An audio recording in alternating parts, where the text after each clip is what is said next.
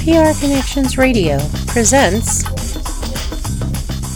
Dana Wall-Oakley has been using her voice for over 15 years as a speaker and storyteller in Toastmasters and longer in her life. She enjoys writing and telling stories, as well as having fun with different vocal styles and genres. Dana loves to train and entertain. Dana started as a kid having fun with accents and playing around with recording shows on an old cassette player. As Dana matured, she entertained friends and children alike by reading stories using funny voices and acting them out. Several years ago, she joined a voice acting group as a hobby. In this group, Dana Wall-Oakley voiced many different characters in a variety of scripts and interviewed entertainers on a weekly internet radio show. She enjoyed using her voice in many ways and contributed further to the group by writing scripts. Currently, thanks to such a voice training and professional demos, Dana has a voiceover business, Oakwall Studios. Visit her website at www.oakwallstudios.com. She is also continuing to write stories. Dana is working on 2 different books of short stories. One is about a cute, fuzzy teddy bear named Rory, who is possessed by a demon and eats hikers. It's a comedy horror series. The other book is about Penny the Penguin, an investigative reporter who works for the Daily Squawk in Antarctica. She plans to record the audiobooks herself when the books are published. Dana also enjoys working with PR Connections on their digital marketing campaigns and is excited to have her own podcast called Dana Does Voices, where she will showcase her talent by reading her own scripts and interviewing a diverse mix of entertainer-type individuals. Tune in to PR Connections Radio Facebook and YouTube Live to watch Dana Does Voices with Dana Wall-Oakley. Following is a narration I wrote called Rise of the Tuxedoed Titans by Dana Wall-Oakley.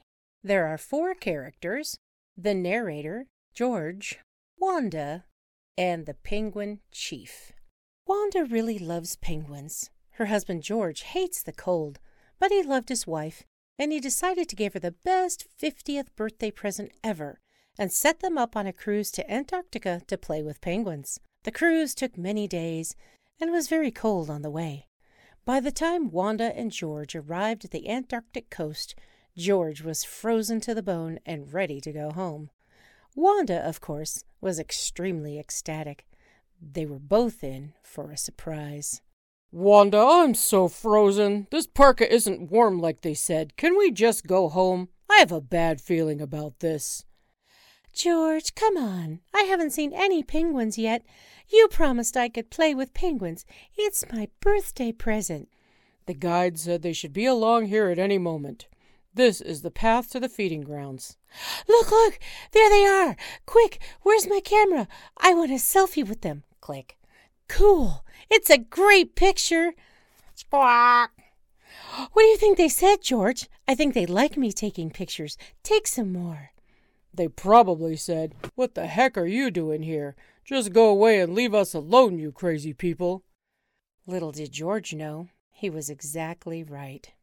Squawk, squawk, squawk! Which meant in Penguin, go away or we'll break out the Uzis. Oh my goodness! Look, George, what are they doing? Looks like they're grouping together to do a dance number. A dance number? Really, Wanda? You think penguins can dance? They did in Happy Feet. That was a cartoon, Wanda. A cartoon!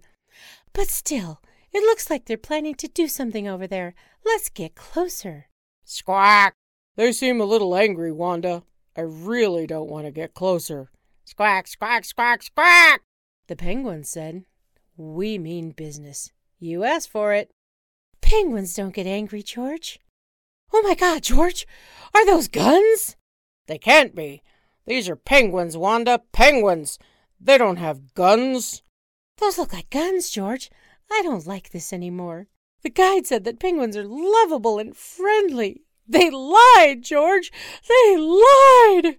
All right, we tried to be nice, but we're sick of you people coming around here taking pictures and messing up the place. This is your last chance to vacate the premises or we'll bring out terrorists. Whoa! Wait, they talked! George, they talked! Penguins can talk! It is Happy Feet! I don't like what they said, Wanda. I don't like it at all. Let's get the heck out of here. I'm sure this is all a misunderstanding. I can talk to them. Hello, penguins. My name is Wanda. I love you. Please don't kill me. Okay, crazy lady, you asked for it. Squawk! Get 'em, Terrence! Ooh, squawk. Yikes! Wanda, that's the most gigantic penguin I've ever seen. It must be 9 feet tall. I say we listen to them and vacate post-haste. Are you sure, George? This is a great opportunity to find out what they want.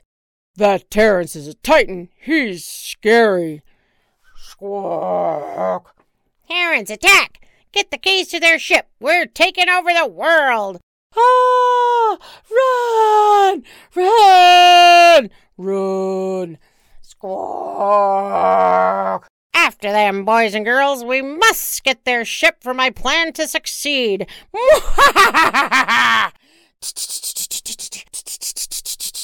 Squawk! Ah! Run, George! Run, Wanda! Squawk! Wanda and George ran as fast as they could, but they weren't fast enough for the body sledding skills of the penguins. Terrence caught up to them just as they reached the big orange dinghy and gobbled them both up in one bite. The rest of the penguins swam out to the ship and killed everybody aboard. They quickly took over the rest of the world, strangely adapting to the warmer climates. This, my children, was how the penguins became our overlords. It feels like an episode of Twilight Zone, I know, but it's our new reality. You must remember to keep your tuxedos clean every day and pay the 2 salmon a day tax to the overlords every day, and never ever take a selfie with any of them. And maybe, just maybe, they will let us keep on living. Hail to the Tuxedoed Titans! Squaw!